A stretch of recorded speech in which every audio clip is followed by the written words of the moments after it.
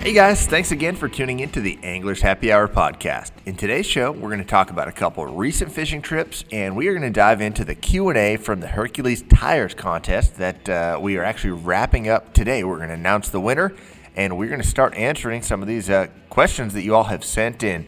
Got a bunch of stuff coming up ahead, so hope you guys enjoy the show. But before we go any further, I want to tell you guys that this episode of the podcast is brought to you by Hercules Tires, the official tire of the Anglers Happy Hour podcast. I've personally trusted the Hercules TerraTrack AT2 and Power ST2 to get my truck and boat trailer to every event around the country safely for the past 2 years. These tires are long-lasting, quiet on the road, and most importantly, incredibly reliable. If you're in the market for a new set of truck or trailer tires, head over to HerculesTires.com and see why these tires are such an incredible value. You can also find out more by following Hercules Tires on Facebook or Instagram at Hercules Tires. All right, guys, welcome back to another episode. It's been a good week since we last talked to you. We've all been on the water, and most of us have been catching some fish, but we'll get into all of that. But first, let's go around the table and see what's going on with the guys. Nick, we started with Rob last week. What's up with you, Nick? Oh, man, just over here living the dream. Have to chuckle because I think your pointed remark there that some of us have been catching fish and some of us haven't certainly doesn't apply to me, because I am like a fish catching machine, dude. I'm on fire everywhere I go. They're just... The listeners know that, man. That's what I do, man. Yeah. We all know that. The fish see a woman's cowboy hat on the front of a bass boat, and they just swim to it. They know. It's like the offering on the front of that boat is just where it's at, and they just come right to it. But no, man, it's been another good week. I got out on the water a couple times, sucked, caught nothing, like always, but I think things are turning around, man. We had a great week of weather. It feels like spring is going to spring off any second, and it'd be nice to see that transition happen fully.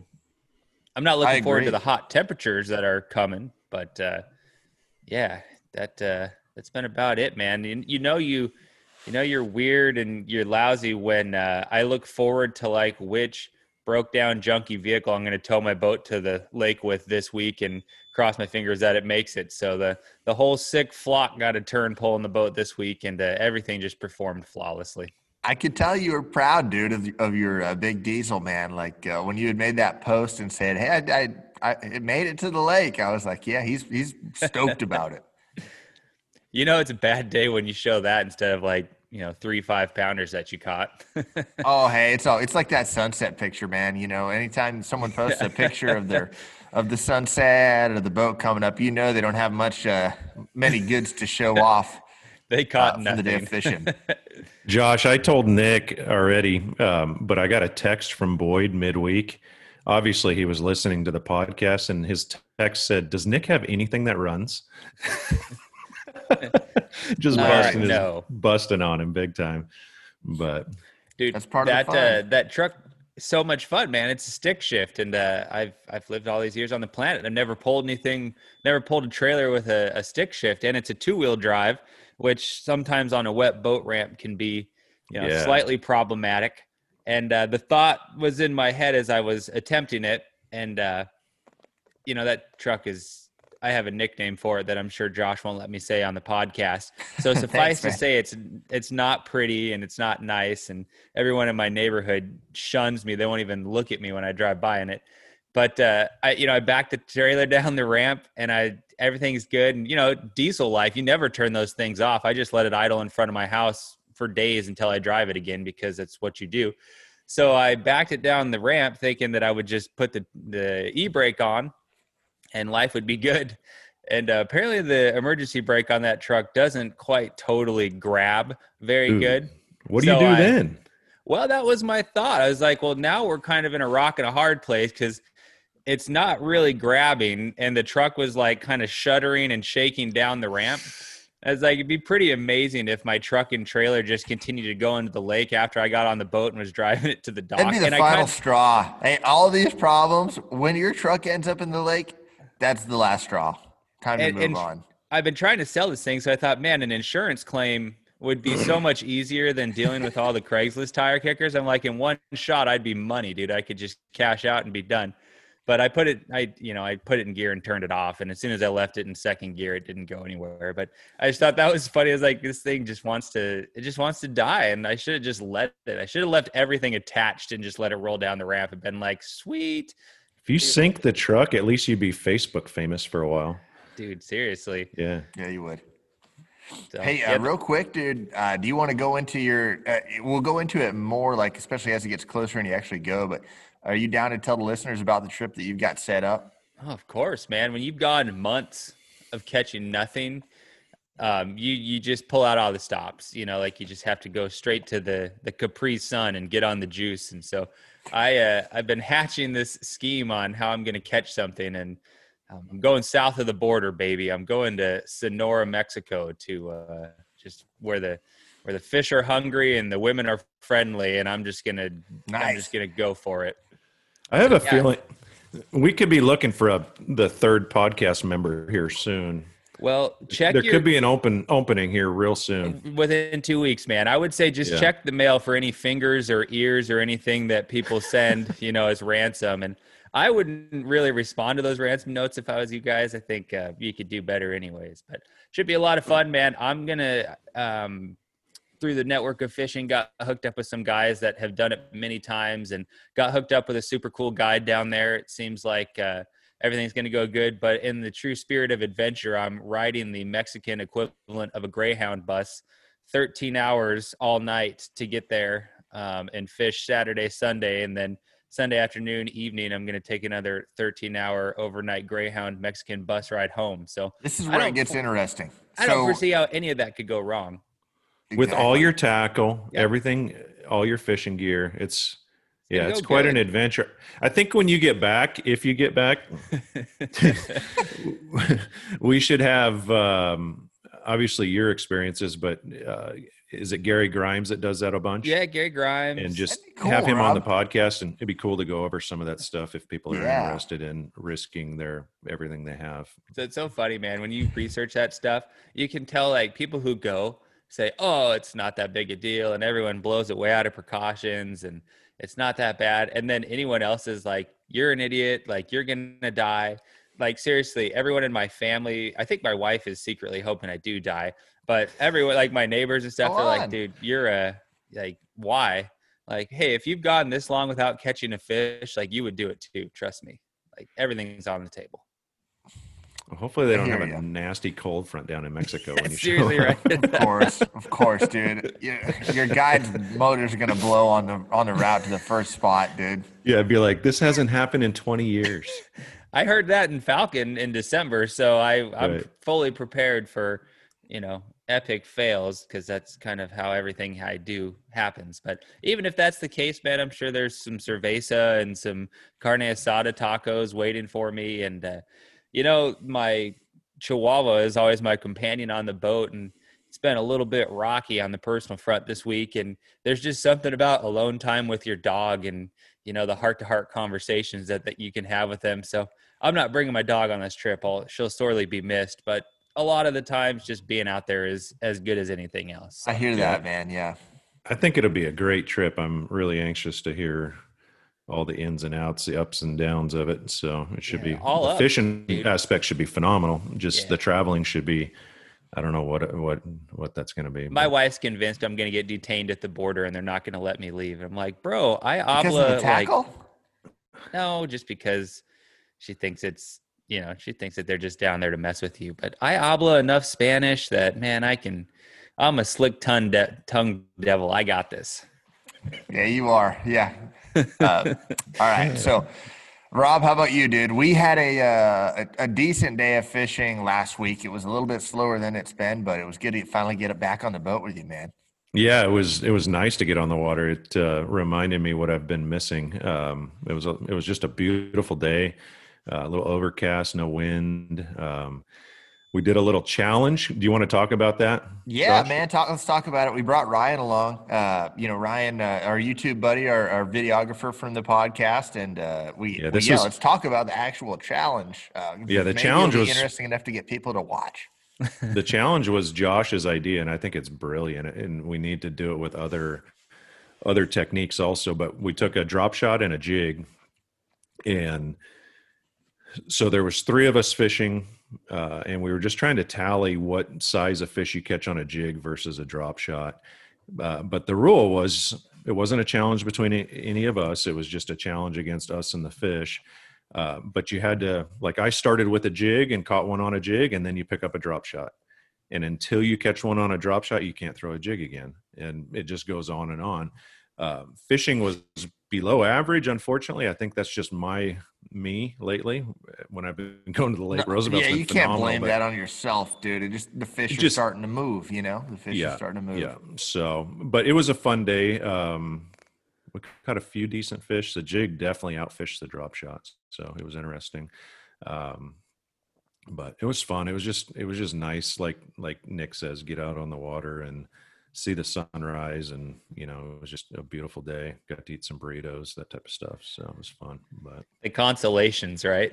Oh exactly. Oh yeah. Exactly. And it was great. It was a great day. Yeah. What's interesting about not the contest, about the deal we did was the jig definitely. It was kind of as expected, right? Like you'd pick a drop shot up and boom, catch one right off the bat, and you'd be on the jig. And you'd have that dang jig in your hand for 45 minutes till you finally got a bite. And then you get one and it'd be twice the size of your drop shot fish. Pick up the drop shot again and dink, catch one right off the bat. But so we've got a sample size. We only fished for 4 hours. We've got a sample size of 10 fish. And we already saw a pattern start to develop, but I was thinking so we definitely need to do it on different baits, just like Rob said. Like we're going to do a chatterbait and a spinnerbait and a few other baits, and baits that are similar to each other, right? Like you can't do like a deep diving crankbait and a buzzbait. Like you just can't do that because you're fishing completely different fish. But baits that you can fish in the same areas for the same fish, it's interesting. But we need to go do it just a couple more times with the jig and drop shot again, just to grow the sample size and do it different times a year. I think if you did it 3 or 4 or 5 times throughout the year and you end up getting 100 fish and it's throughout the seasons, like it's a legit thing. Yeah.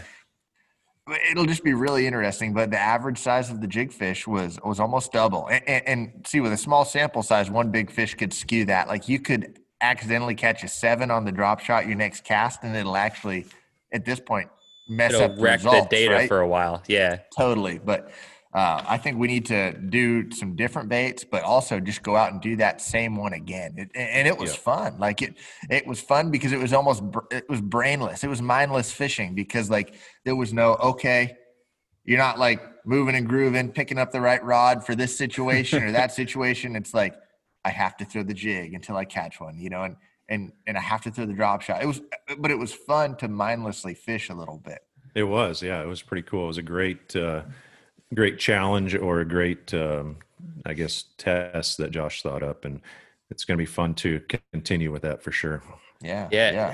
Have you guys ever kept much records throughout time about like fish catches and conditions and so on and so forth? I know it'd be cool. I'm sure over the years that's happened, and it's really common. My brother hooked me up on a book about bird hunting, and this guy talks about like his stats over the seasons, and it's painstaking to keep that data, but it would be really cool to know like, oh, well, you could see like the health of fisheries and over time and so forth. So that'd be cool, man. It really would shine some light on, different approaches and different times of the year and stuff like that. You could glean a lot from it versus just having it in your mind and thinking something. Yeah. True. Yeah. But even in that small sample size, what we learned was, and we talked about it a little bit on there, is if you were to fish a tournament the next day, I mean, who cares if you only catch 5 fish, right? So you go out and throw the jig 5. For sure, you know. At least one of the guys, like let's say you're in a team tournament, have the guy in the front throw a jig all day. Like you cannot get off that jig because the quality is better on it, Mm-hmm. And the guy in the back could switch back and forth until you catch a limit, So you just you learn things even in a 4-hour sample size like that would definitely play. Yeah, move you forward in the process. Yep. Sure. And without that structured format, you probably wouldn't. You might see it, but it wouldn't be so blatantly obvious. And that's like when I've done a lot of like bait testing for Berkeley, and it's very structured for that exact reason. They have like an exact system that you have to follow, so the patterns are.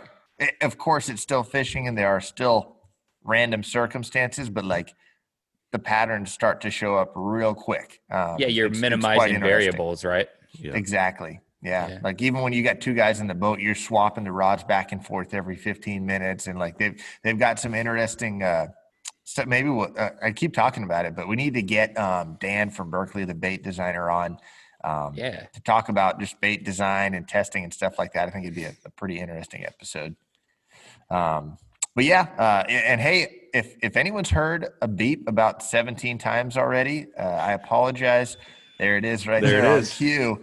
I'm sorry. It's even worse than a cell phone dinging. But I'm here at Lake Havasu. I'm in a rental house. I've got my family inside sleeping, and I'm in a big empty hollow garage. So they say that you're supposed to record in a small, confined place, and I'm in the opposite. I'm in a giant, echoey garage. So this is going to be poor audio quality, and I apologize. But this was the only way we could get it done this week. But I'm here for the week fishing the WON Bass AZ Open before going back east to Red Crest, and it's a cool lake. It's a cool little city. It's beautiful weather. The weather's going to be in the 70s. The tournament starts in a few days, but I figured you guys would get a kick out of my first day practice story. So there was another tournament. There was a Federation Nation regional going on for the Federation guys right when I got here a couple days ago, and they fished one day, and then it's 3-day tournament. Their second day gets canceled due to high winds. There were 25, 30 mile an hour winds all day, sustained. And you guys both know, like when this place gets windy, it gets extremely nasty, especially when it's out of the north or south, kind of blowing up or down the lake. And it was out of the north, so they cancel the tournament. But I'm just pre-fishing for my tournament, and I'm not going to go out in the main lake. I'm like, but I can't sit around all day. I'm going to utilize the day for something. I had a couple things going on the last couple of days that were going to shorten up my practice, so I needed to try to utilize the time. So I decided to go down south and launch where it's a little bit more narrow. You're not going to have 6-foot waves. It's going to be windy and it's rough, but you're not going to die out there, right? And I get to the ramp, and there's only two guys, me and this is a 170 boat tournament. There's two guys on the water, myself and Todd Klein, our buddy Todd Klein, the professional surfer who is not scared of any water. Yeah. Like if there's anyone that is not afraid to drown, it's Todd Klein. So the two of us are at the ramp, and we told one of the locals there, like, hey, if we're not back by dark, call the Coast Guard. Yeah. We go out, and I'm fishing, and it's just, it's as expected, right? Like it's already kind of a tough bite just because it's always tough here in the winter and early pre-spawn. You don't get many bites, but when you do, they're big ones. So with that in mind, you add the wind to it, and I'm just struggling. I'm fishing around. I get a couple bites, but I finally hit the breaking point at like 2:00. It's like, okay, I can't even throw a reaction bait without a bow in my line. It was so windy that I was not learning anything.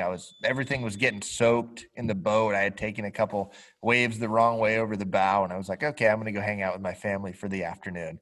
So I'm running in, and I'm like, you know what? It's actually been a pretty smooth day. Like, hey, I'm a little rusty.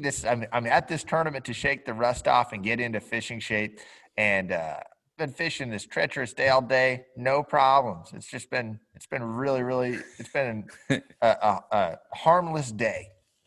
And I get to the dock, and the wind, of course, now is right into the dock, and it's a narrow little deal. Like, it's so narrow. It was the Cattail Cove boat ramp, if you guys have been there. Yep. Not like you can come in and do a big U-turn and like tie the boat the right way on the dock. Like, you have only one angle that you can tie it, and it is clearly the wrong angle.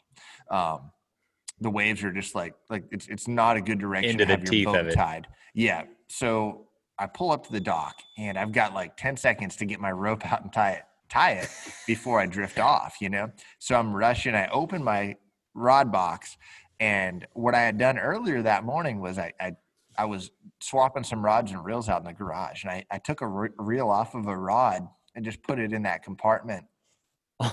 And was like, it's my only other reel with 10 pound on it. I want to keep it in the boat in case I have an issue.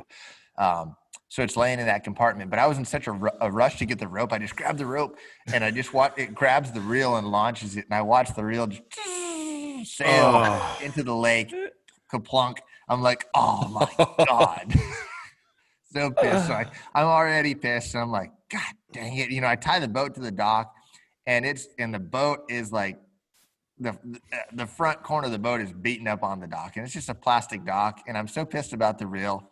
I'm like, I could have like maybe tried to reposition it, but I'm like, nope. F this. Yeah. I'm just going to run, so I run full speed to get my boat trailer and get it. And I drive 50 miles an hour down the ramp, back it in as fast as I can. And I get to the boat, untie it, put it up on the trailer, and I'm like, okay, that wasn't so bad. And I get off, and my brand new boat wrap, like where I've got the lettering of my boat, is completely like, you can't even see the AZ lettering on the side of the boat right there. Like it's only about a 2-foot section, but the wrap is like shrapnel. Yeah, the boat's fine. It was just a rubber dock, but like it just looks ugly. Yeah, well, it's character, man. As someone who lives and drives and breathes ugliness, man, it's just character. Exactly. And you guys know things come in threes. So I get back to the house, and there's a nail in one of my trailer tires. So of course, got that knocked out too. So you just did that. You just did it. You just pounded the nail in there just to get it over with, right? Exactly. Right. Well, good point. That's as harmless as something could be for a third issue. For the final third. Yeah. Sucks about the reel though. Yeah, it does. Like, hey, not to sound spoiled, dude, but that would have been devastating, 10 years ago for me. Oh, and hell now it's like, I can live without that reel. It'll make someone's day. Like, I thought about it, like, hey, when it's glass calm, that's what I was thinking. It's clear. See down. It's like 6-7 feet there. I tried with a little bit with like a net, and then I had like a spoon tied on. I was dragging it around standing on the dock. And I'm like, I'm not going to catch a reel with this thing. Like, if it was a rod, my odds would be pretty good. But like, how the heck are you going to hook a reel? Maybe the last day of the tournament, if you're really struggling, you'll run down there and try to get it. Yeah. What do you think your partner would think of that? That would be great, dude. Hey, will you run the trolling motor for a second while I jump off and swim down here? Yeah. Dude, no, this is a good dock to fish, bro. Yeah, cast right there multiple times. You're dragging a spoon with a 7/0 hook. Catch them like this all the time.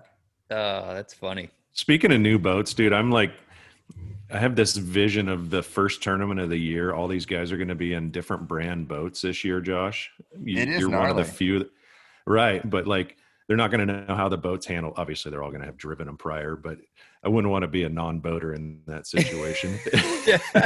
Wear 2 life jackets. All these guys unfamiliar with their boats they're running. But yeah, I know that's a random thought, but it cracks me up thinking about it. Dudes are driving the same boat for 20 years. Brand, it probably fits like a glove. Can you imagine how weird it is to jump in a different one, man? Crazy. Dude, it's even like when I'd get new boats all the time, even the next year model felt different, but it's, no kidding. I can't imagine going from a brand you've been in forever and all of a sudden into a different one. So yeah, but random thoughts by me. Sorry. Hey, I love it. That's what it's all about. Well, hey, if you guys are ready for it, we can jump into some of this Q&A. So, again, we appreciate everyone that contributed to the Q&A and played in the Hercules Tires Trailer Tire Giveaway Q&A contest extravaganza. Take it right with quite a few we had quite a few submissions, and we've got a winner picked, and we're going to save the winner for the last question of the day. We're not going to get to everyone's question. We're going to knock a bunch of them out today, and then we'll kind of sprinkle them in episodes moving forward, before interviews and stuff like that. And then there are a few that were great questions, but it was like, I don't think any of us are experts in this. Let's wait till we get an expert in that matter on for that question. But we'll go ahead and just start out and see what we've got here. first one, and this is something we touched on a little bit, but it's always worth talking about again. This one is from Nate Goodwin Fishing. I'd love to hear each of your guys' take on where electronics are going. Why is this such a controversial subject? Has anyone heard of a new race with live mapping? Is this going to be the future, or are the shallow water superstars going to go back to dominating because everyone is in their electronic wormholes? It's a good question, and this is Nate Goodwin from Terre Haute, Indiana, which is it's one of the hotbeds for Live PD when that was playing all the time. Did you guys watch Live PD before it got canceled? Not enough to be a huge fan, but I know it's an amazing show. What was it? Just randomly, like that was the police department that started the show or something? They'll just pick random cities. Like they were in Santan Valley for a while. Yeah, I remember that. Back, and I never saw any of those. It was before I got into the show, but I guess one of the seasons they just followed the Terre Haute Police Department around. So dude, Indiana makes me think of Stranger Things too, man. All sorts of. Oh, that was out of Indiana, huh? I'm pretty sure it was. Cool. Now I might be completely wrong and ruining this guy's question, which is a good one. Let me give my 2 cents on the electronics real quick. I have a thought. I've never felt so behind the fishing world, I guess, that I do right now, just because it's so advanced, and it's eye-opening when I go fishing with Josh just to see what's going on. And one of the part of his question that really strikes me is, are guys going to start catching them shallow because now the new norm is everyone's out on the ledges chasing them with electronics? And I think he has a really valid point with that. I think it may open up some windows and relax the pressure on some of those fish that are shallow because everybody's so dialed into that deep stuff, but I'm blown away with how how long have you had the front facing sonar, Josh? Since I switched to Garmin. So probably over 2 years. 6 years now. I had 6 years. I had the first Panoptic 6 years ago, but it's been really good for 5 years. Really good. Like the original Panoptics was so good that I was actually nervous to switch to LiveScope, and now LiveScope's so mind-blowingly good. I'm glad I did, but it was pretty legit even before LiveScope. The original Panoptics was good, but now it's out of this world. Yeah. So it just blows my mind fishing deep with you. I mean, I've been out with you a couple times when it's really played, and you're chasing schools of fish around on this structure, and it's just it completely surprises me. If I were to go out with my 2D sonar and I would find the structure and I would set outside of it and I'd cast and use my drop shot, jig, Carolina, or whatever to find where the fish are, right? Feel the bottom. Sure. Yeah. That's my front facing sonar. We all did forever and still do. Yeah. Yep. No doubt. And I go fishing with you and you're like, you got your drop shot up there and you're like, looking around with the sonar, and then you cast. You're like, the school is right there, and that just blows my mind. And so I'm definitely really intrigued by it and need to get into it's just a financial thing, you got to buy the stuff. Yeah. Whatever I buy today and a year from now is going to be obsolete, and that's you're chasing it. So it's the new iPhone. I hear that. That's the frustrating part. Right. I'm like one of those kids that's like glued to a video game, and like my co-anglers talking to me, like you guys when we're fishing are talking to me, and I'm just not responding. And it's like, oh yeah, he's live scoping. He's in another world. You just need to get some headphones, like some big over-the-ear headphones, so you can just completely check out. You can hear the shad down there, and you can hear the bass like blowing up on stuff in deep water, and full on. You'll get a gamer chair for the front of your boat. There's 9-pounders eating gizzard shad on the surface behind me. Oh yeah, a gamer chair. That's hilarious. Yes. And you'll have hot pockets on the front deck. Hot pockets and never shower. Just like you're stuck on. Josh hasn't come in for 3 days. Got long greasy hair. Yeah. Right. If you insert your credit card here, you'll catch 3 more bass. Right. No, you got to go to the app store. It's already got it saved. Just use Apple Pay. Right. Hilarious. That'd be interesting to see, though. There's valid points on both sides. It's the guys that are going to be super successful are the ones that are going to be committed to knowing how to use the electronics and using them when the time's right, but also able to step away from them when it's time to keep it simple, especially in the spring, man. Like, like between the months of February and May, like there are times to go offshore, but more tournaments are won with a flip and stick that time of year, and more good bass are caught just on a chatterbait or something like that than they are out deep, a spinnerbait. And like we've seen a resurgence in a spinnerbait over the last 5 years that is really interesting. Like it's just, that stuff doesn't go away. And the fish are always going to go shallow to spawn. And Matt Lee talked about it, like fish are fish and they have their habits. Like no matter how pounded a spot gets out deep, if it's a main ledge out on Gunnersville that the current hits just right, like they're gonna funnel out to it 100% at some point.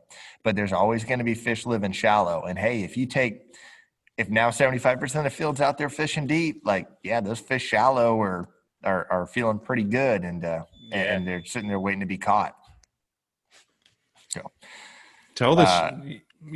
Can I tell the story about Brett? How you said, because Brett just switched over to Garmin and he contacted you and was like, man, the 2D sonar is just phenomenal on these Garmin units, right?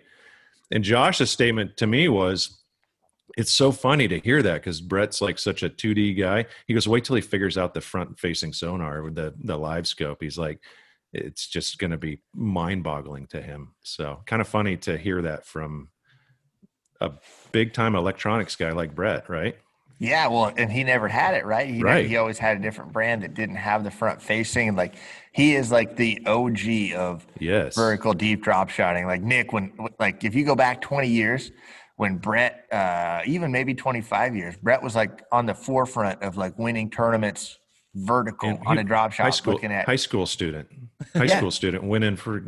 winning boats on Lake Pleasant.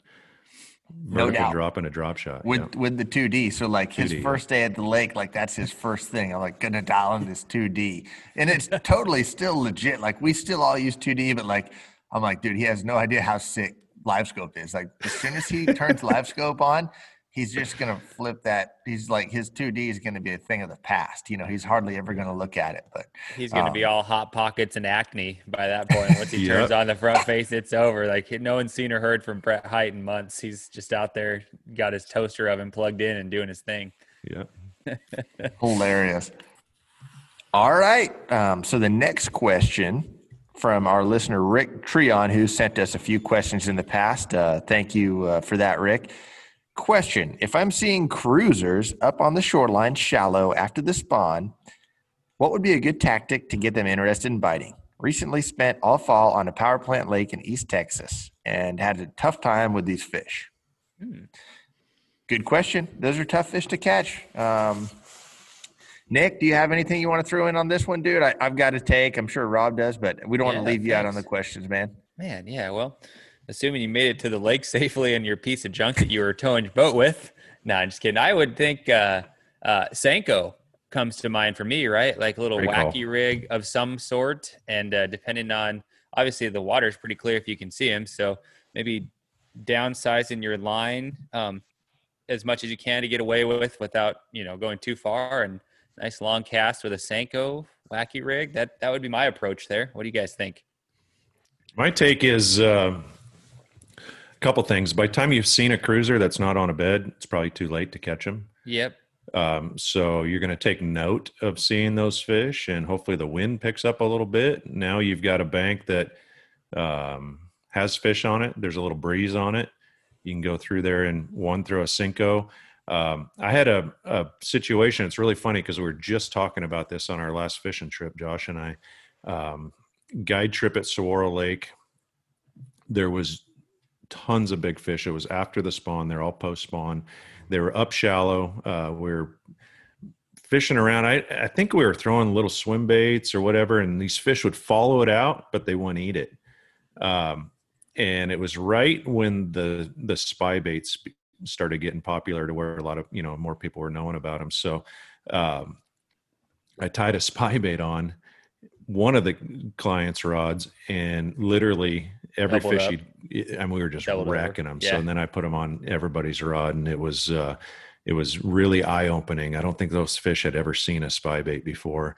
That's probably part of it. Too, it was just the perfect presentation for what those fish were doing. And they were in like on kind of on a grass edge and maybe 5 foot of water. And yeah, it was phenomenal. So the spy bait was a big player there. Nice. So that's my take. That's a cool, sneaky one, dude. And yeah, it's those post-spawn fish that are up shallow, like they're living up there for a reason. The big ones are up there to eat bluegill. A lot of times the males are up there to guard fry.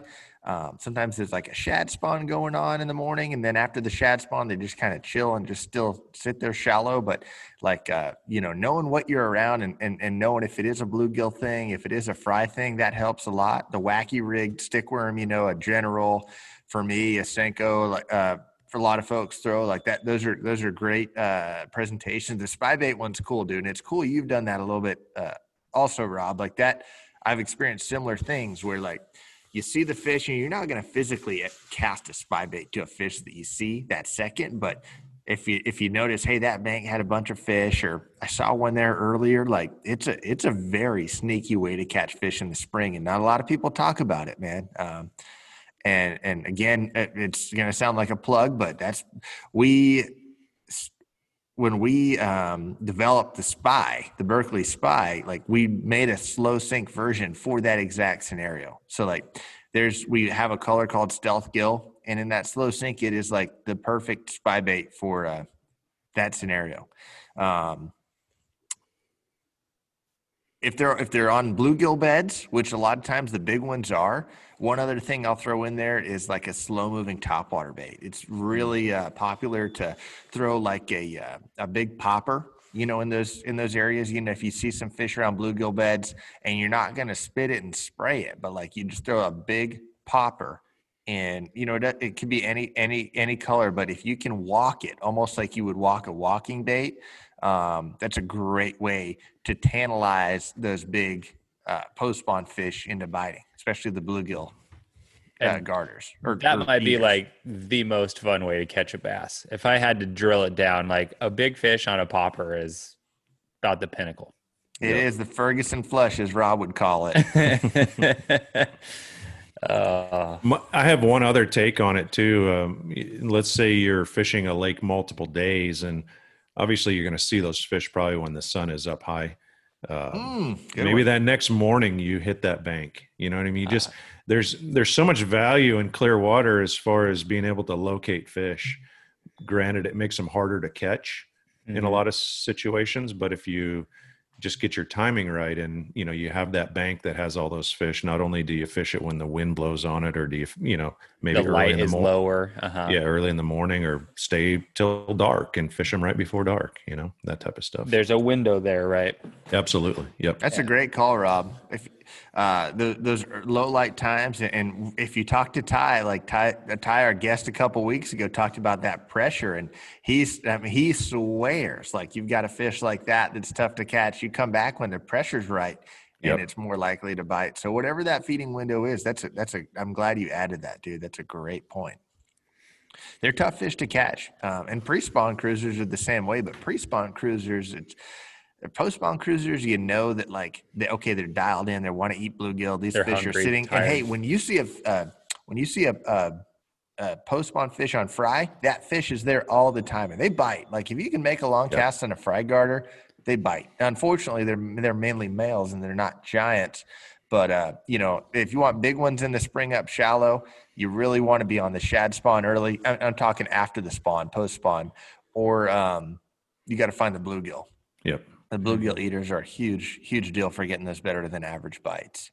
And I think the bluegill biter or the bluegill bed fish are probably a little more spread out throughout the day. Shad spawn, it could be 20 minutes in the morning. It has to be first thing. Yeah. Yep. It's a tough time of year, dude. It really is. I enjoy the post spawn because it's when you can first start getting offshore a little bit. But overall, a lot of lakes in May's is not the easiest month. No, but you can have those days that are ridiculous. You hit it right. So it's a very good point. Very good point. All right, moving on to the next one. We'll get a couple more here, and then we'll save the rest for later on. Okay, so with everyone getting ready for the season to start, do you guys have any prep or rigging tips for guys that are pressed on time when the season is about to start? It's a good question because it's not just like a generic rigging question, but like how can you maximize your time on the water when you maybe work all week and you don't have time to sit in the garage for a day before the tournament, or in my case, like tournaments back to back. Like there have been so many situations where I go from a largemouth lake directly to a smallmouth lake, and they're completely different bodies of water. And, maybe I want to get home and see my family in between or something like that. And I don't have days to unload the truck and boat and do that. So, I guess I'll start, and then if you guys get any thoughts and have thoughts, chime in. But for me, there are certain rods that you have no matter what, right?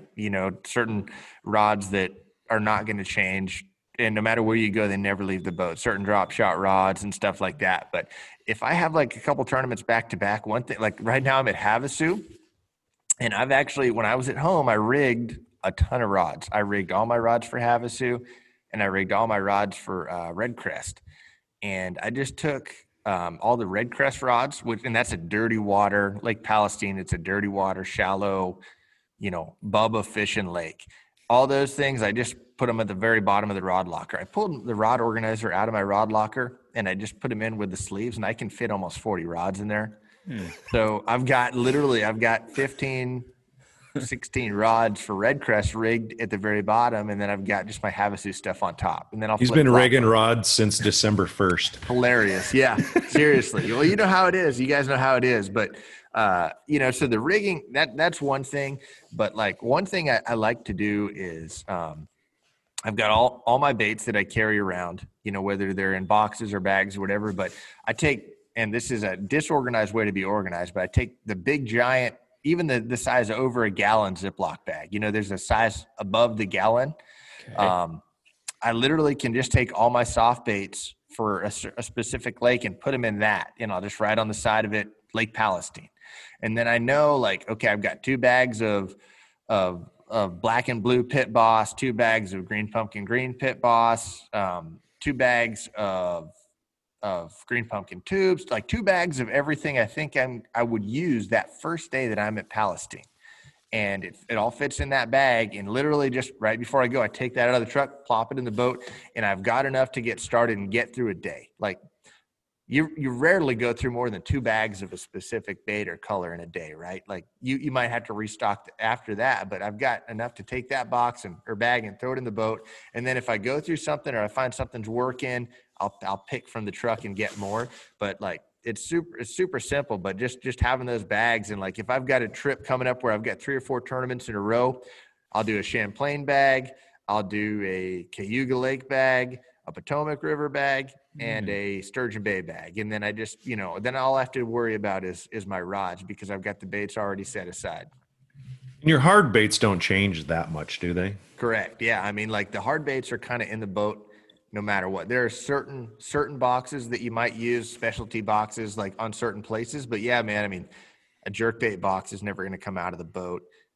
Really a deep diving crankbait box, a medium and a shallow, they're always in the boat. Vibrating jigs, spinnerbait, stuff like that. That's stuff that you can leave in, but it's the soft baits that I find. Like, is it the same thing with you guys? Like when you go to different places, it's the soft baits that you. Yeah, really I pretty much prepare with the brown paper bags I get from Liar's Corner. There you go. If it's torn and messed up, it's probably like that was a good one. Well, yeah, and it was a while ago, so I go for the fresh bag, the fresh brown paper bag. So. I'm the worst, dude. That's what I keep my 40s in, Rob. So I have a lot of brown paper bags.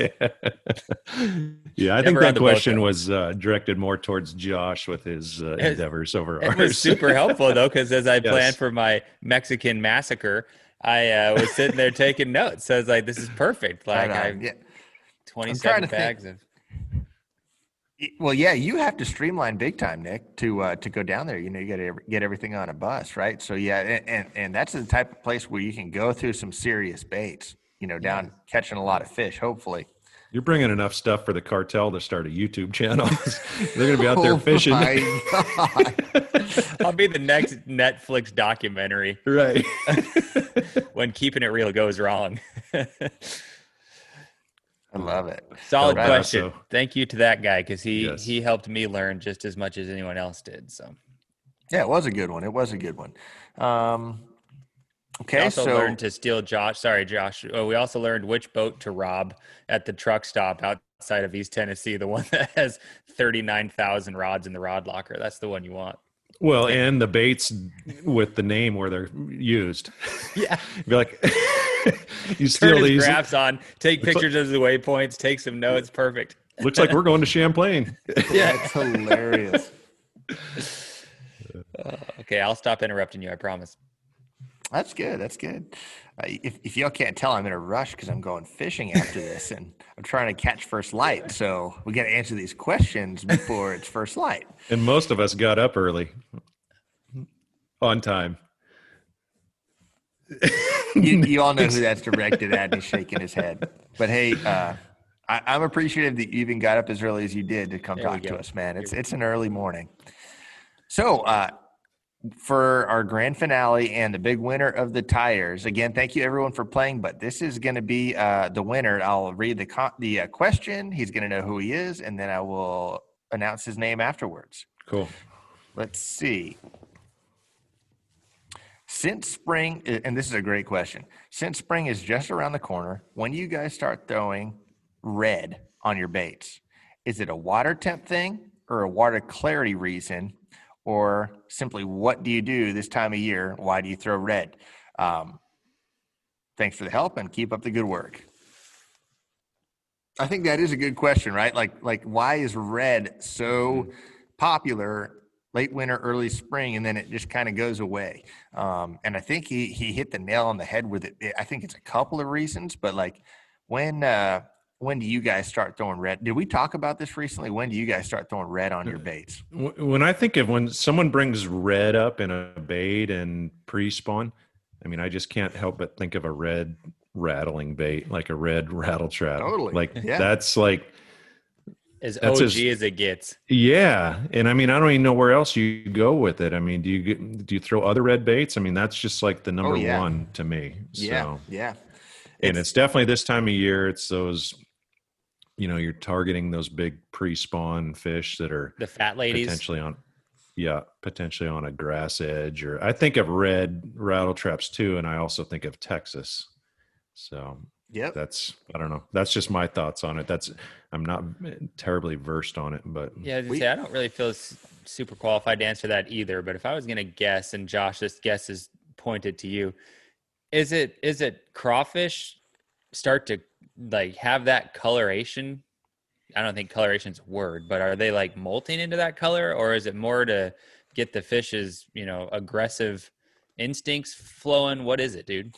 Well, I've seen the crawfish that color plenty of times for different reasons. Like certain places like California Delta, they're always red. So so it's obviously regionally specific, right? Like dudes at the Delta are flipping red flake in their baits all year long and throwing, red chatterbaits and stuff like that because the craws are always that color. Sometimes they are that color. I've even seen really red craws in the fall, man. So like that's something to always pay attention to. But like he mentioned water clarity, and red's a great dirty water bait. When that water gets some color to it, red works extremely well. The oranges and reds, and we've seen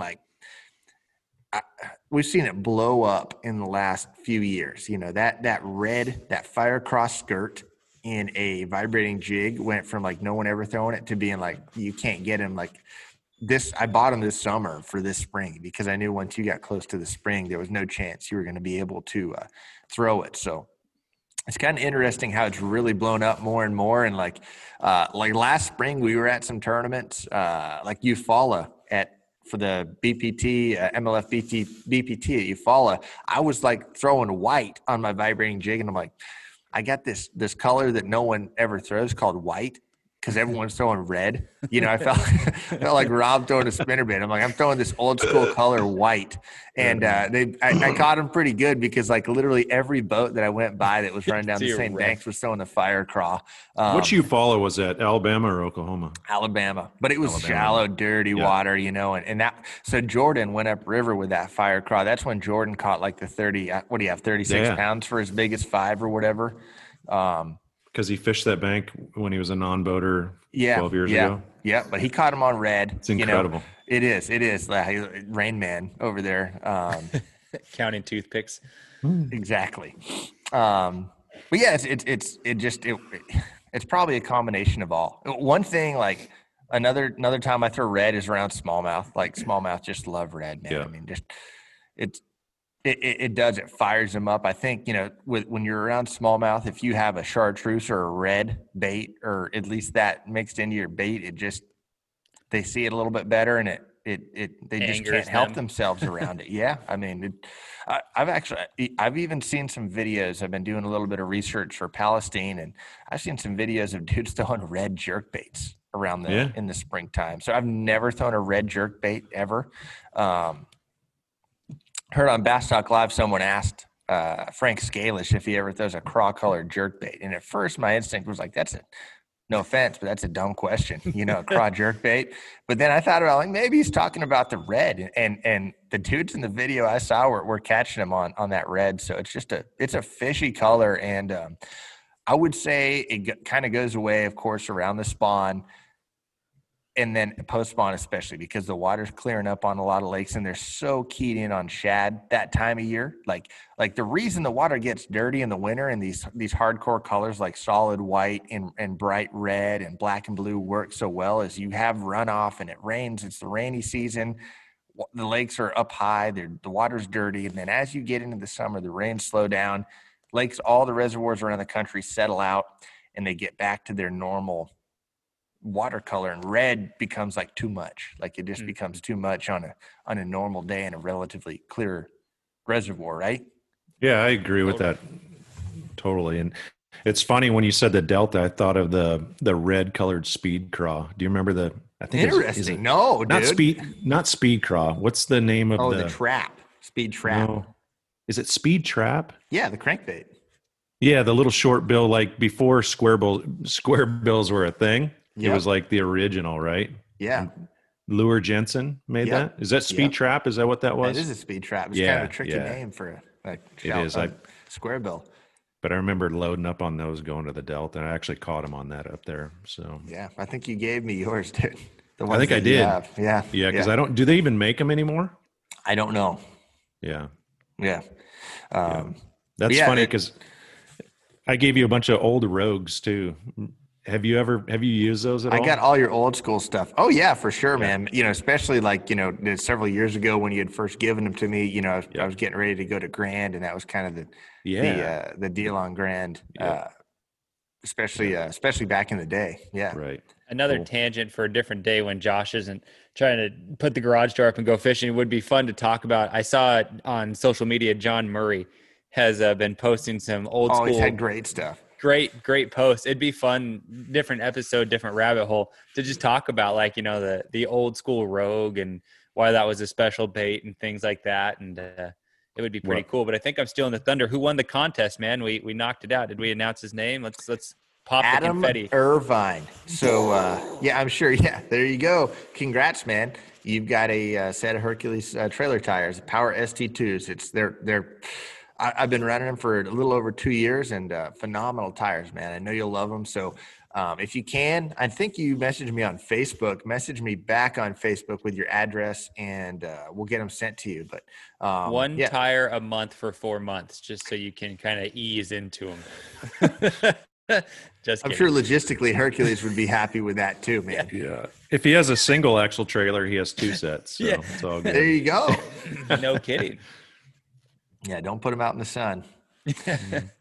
Well, hey, thanks again to everyone for playing. That was fun. We'll do more of these moving forward, and who knows what the basis will be of our next contest. But that was cool. We've got we didn't get to even a tenth of the questions, but they end up dragging on a little longer than expected. But we'll use them all. Like I said, they'll be coming in future episodes. And what else you guys have coming up for the rest of the week?